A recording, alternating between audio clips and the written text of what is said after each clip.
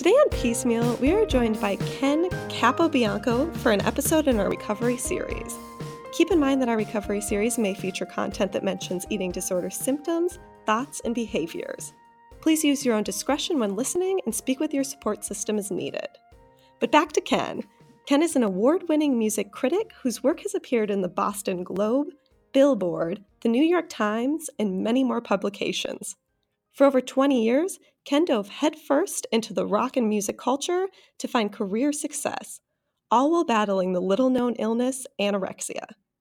Ken suffered from anorexia for 30 years until it was so severe that it caused a stroke that nearly killed him. And despite living with a severe eating disorder for all those years, Ken joins us today on Piecemeal, healthy, in recovery, and with a new book titled Call Me Anorexic, The Ballad of a Thin Man. Welcome, Ken. Thank you. I'm glad to be here, Claire. It's very nice. I appreciate it. Yeah, we're happy to have you on. Can you start by telling us a little bit about your new book?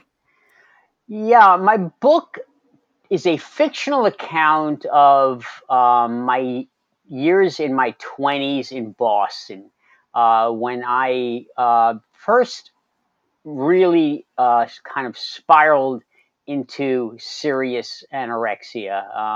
I had just gotten my master's degree from Tufts University. And what I use that period as a springboard to explore anorexia and try to make it the experience from a male point of view palpable. His relationship with his live-in girlfriend and how it basically destroyed that and all the collateral damage, while exploring the thoughts and feelings um, that made it almost impossible to live. I mean, I just kept losing weight, and as in the book, we see Michael at the very end, at the low point. The book begins when his girlfriend Jessie leaves him, and he goes into a very, very bad period.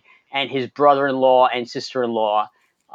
His brother-in-law is a famous writer and a music critic, a national famous music critic, and a novelist. And his wife, his sister-in-law, Monique, is a model. She is a retired fashion model, and they help him get into therapy. And what happens is the book is a semi-comical. It's not a straight-up recovery novel. It's quite humorous, and it looks at how Michael reconnects with the world, and begins his recovery. It traces how he makes friends and tries to figure out who he is. I mean, it's really about identity. The first line is called "Call Me Anorexic," a takeoff of Moby Dick's "Call Me Ishmael," because that's how he identifies himself at the very beginning of the book, as anorexic, and then ultimately it's his journey to make understand that that's not who he is.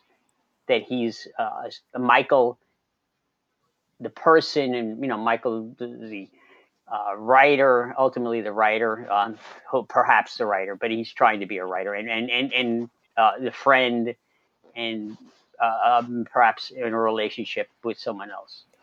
So it's just his journey to discover who he is and get healthy. Okay, so the character in the book identifies as anorexic. In your experience, did you identify as anorexic right away, or when did you make that transition? I think I started identifying as anorexic basically very early. I started becoming really delving into my move from healthy dieting, which I started when I was 16, 17, into starvation, real restriction, was around 19, 18, 19. And right around 19 years old, when the doctors sort of said, okay, I think you better think about the idea of anorexia. And I obviously knew about Karen Carpenter. And I said, okay, no, that can't be me. That's for women.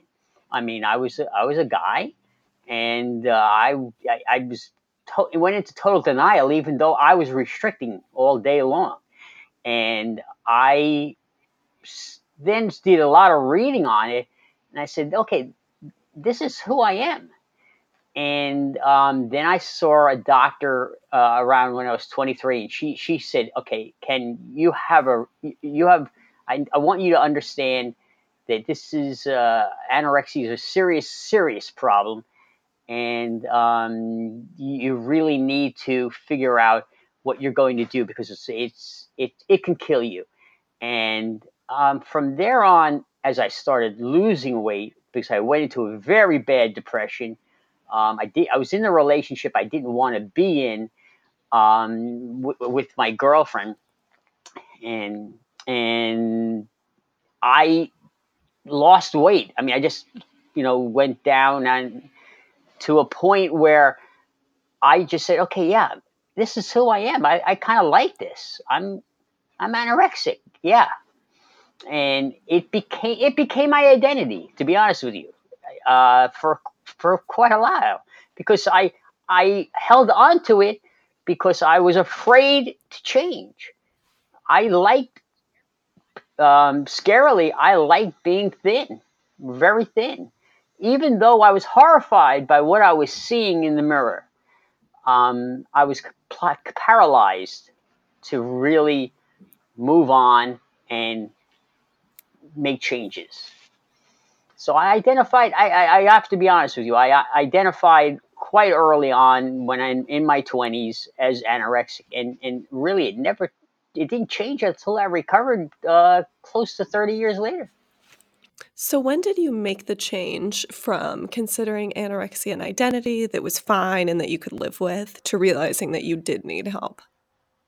Um, well, I I was in. I went to therapy. The problem was I was in therapy throughout my 20s, but it was a disaster because the doctors at that time had no clue. I was a guy, and they were basically kind of bamboozled. They were treating it as if it was okay. You're just depressed, or you've got. They didn't really understand how to treat. I think they were working on. I mean, they were working on how to figure out how to treat women at that time, and a man. They were like either applying things they knew about women to me, and it really didn't tap into my issues. Well, which a lot of the issues, obviously, it dealt with control, it dealt with self esteem, but it also dealt with, for me, it was a fear of letting go, fear, and that included, sexuality, and they didn't, from a male point of view, which goes all the way back to my late teens, and when I first started getting involved with women, there was a tremendous fear as a heterosexual man. Now I can only speak as a heterosexual man, of this fear of letting go, because it reminded me of eating. My big fear was, if I eat this, I will never stop. I felt that I was ultimately going to just keep eating and eating and eating, and that kind of fear also translated to my sexual life also, and so it was all very complex and complicated, and so they ended up giving me drugs. That's what they did. They zoned me out. I spent maybe 2 3 years on these primitive kind of, at that time, primitive primitive drugs, all it did was make me feel like a zombie all day. I slept. I lived in a complete daze. I was taking a lot of drugs, and I said, "Hey, I don't feel good. I want to think. I want to write." At that time, I was a burgeoning writer. I was not a published writer, and they just kept feeding me drugs. They didn't know what to do with me. From that point, when did you actually start recovery? I didn't recover until after I had my stroke. I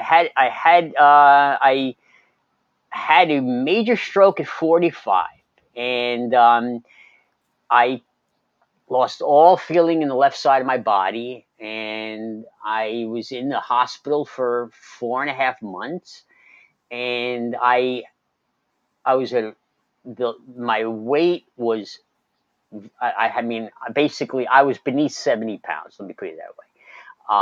And they said, okay, you have to eat. And the thing is, they didn't force me. I was famished, and I realized, okay, basically, I thought my life was over. I was in a hospital. I couldn't feel the left side of my body. I couldn't do anything. And so I just said, okay, I yielded at that point, and I was terrified to eat, but they brought me food, and I said, okay, I've got nothing. What do I have to lose here? I'm going to die. Everything was wrong. I mean, really, there were so many things wrong. I was quite lucky because I didn't lose, cognitive function, didn't lose my speech, but everything on the left side of my body was gone, and I had to relearn how to walk and relearn everything. So I ate, and I gained enough weight. I mean, I gained a good.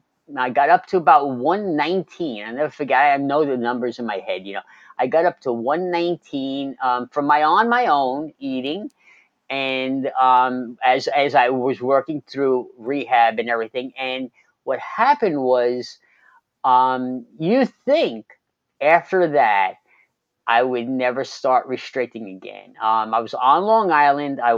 Because I was helping my mother. What happened was I had gone really what exacerbated my anorexia to lead to the stroke and lead to that such a low weight was I went home in Long Island from Boston. I left my job. I left my friends, and I went to help my mother who was dying of cancer. And that was a mistake because I ended up in my old house, and my old demons, all the old demons were there. And what happened is, so after I got out of the hospital on Long Island, there was really nobody there to help me, and my mom died. And I thought, okay, I was at a good weight, and I was doing well. And I said, okay, I'm never going to restrict. I remember talking to my friends, I'm fine. This never going to happen. I learned my lesson. And what happened was I started restricting again, and I lost some weight. So what happened is, I started eating with women, and I started eating with my friends, and then I was still my family was still back east. I hadn't seen them in a while, so I started eating, and that's basically it became a routine. It became a quasi normal way of life, eating again. And that's basically I started eating more and more, and it was slowly but surely, and it was painful. I mean, I would sit in the apartment or walk around on the beach, and I would be panicking. I'm going to gain weight. I'm going to blow up. I'm going to be everything I avoided. Why did I starve 30 years if this is what I'm going to do now? And go back to just being, little Ken, because I was when I was young, I was a little bit overweight, and that was my fear, and it didn't happen. It didn't happen, and that's how I got. That's really how it started. The recovery really started. You're officially in recovery now. What does life in recovery look like for you? Life in recovery. I I'm married, and believe it or not, I'm married to an expert Thai cook, an expert Thai chef, which is unbelievable. I mean, the irony of that is just you couldn't write that in a crazy novel. But the thing is, I eat normally. I mean, I really do. I don't restrict at all.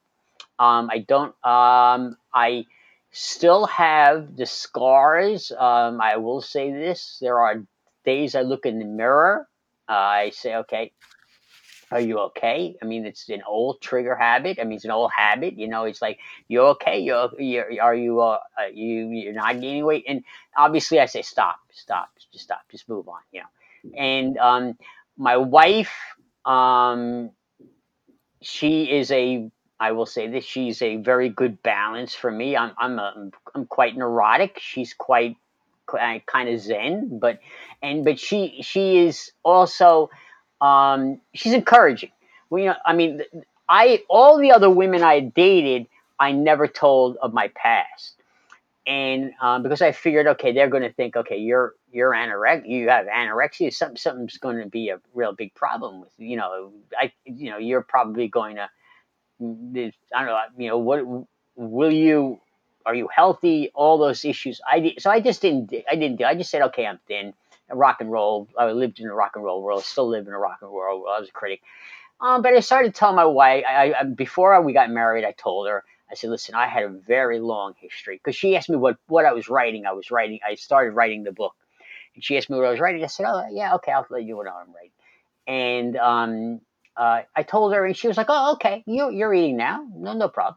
She was, she couldn't care less. She was like, you're eating now. You're fine. I don't care what happened in your past. And so she knows my past, but she's always like, okay, what do you want to eat? You want to eat this, you want to eat this, you want to eat. But she's encouraging me. But if if she ever saw me not eat, which never happens, but if she ever did, she would call me on it. Because I really don't have the neurosis around eating. I will say, has passed. So it's a. I'm writing. I live my life. I can't do some of the things I love to do because the stroke was very bad. I mean, and I can, I have no problem normal functioning. But like the things I love to do, play baseball, run, basketball, tennis, all that stuff, I can't because the left side of my body after an extended period of time goes numb, and also it's a brain injury, and my head hurts. And obviously my neurologist says, okay, there are just certain limits you can't do certain things. So I stay as healthy as I can. I ride a bike and things like that. So it's a stationary bike, and I do basic like what everybody else does. One last question before we wrap up. As a male who recovered from anorexia, what would you tell other men struggling with disordered eating? I would say the first thing is to recognize you have a problem, and get help. Doctors will really help you because I did meet a very good therapist. Just before I had my stroke, um, I met a very good therapist who helped me a great deal. And what happened was I applied everything he taught me. When I moved out here to California, I could hear his voice in my head, and I applied everything he taught me, um, uh, to recover. It was crucial for me to have an understanding, and I've tried to include most of that stuff in the novel. All males need to understand that they're not. It's not about they're weak. It's not about they're not men. It's not about they're not masculine, if that's your issue, a fear of masculinity. It's just a problem. It's just a disorder. It's an illness that affects everybody. That affects everybody across, gender, race, whatever. And it's nothing to be ashamed of, because I was ashamed for a long time.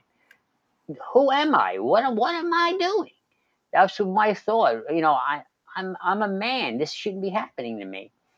And I was very, very ashamed. And what you have to understand, there's no shame in this. Get help, and figure out what do you want to be in your life. How do you want to identify yourself? And who are you? That's great advice. Thank you so much for joining us today on Piecemeal, Ken. Thank you. I really appreciate it, Claire. I just trying to get the word out, and for people like you doing such great things for and so many people. I can't thank you enough, and it's so important for me, because for so long I didn't have people who were helping other people and helping, or was able to help me. And when I see people like you spreading the word and informing people and giving information, it means the world to me. It really does. Thank you. That's so nice of you to say. Piecemeal is an Emily Program podcast with new episodes out the first Monday of every month and new Recovery Series episodes out the third Wednesday. If you enjoyed today's episode, please subscribe, rate, or leave us a review on Apple Podcast or wherever you listen. If you'd like to learn more about the Emily Program and what we do, visit emilyprogram.com or find us on social media, all at Emily Program.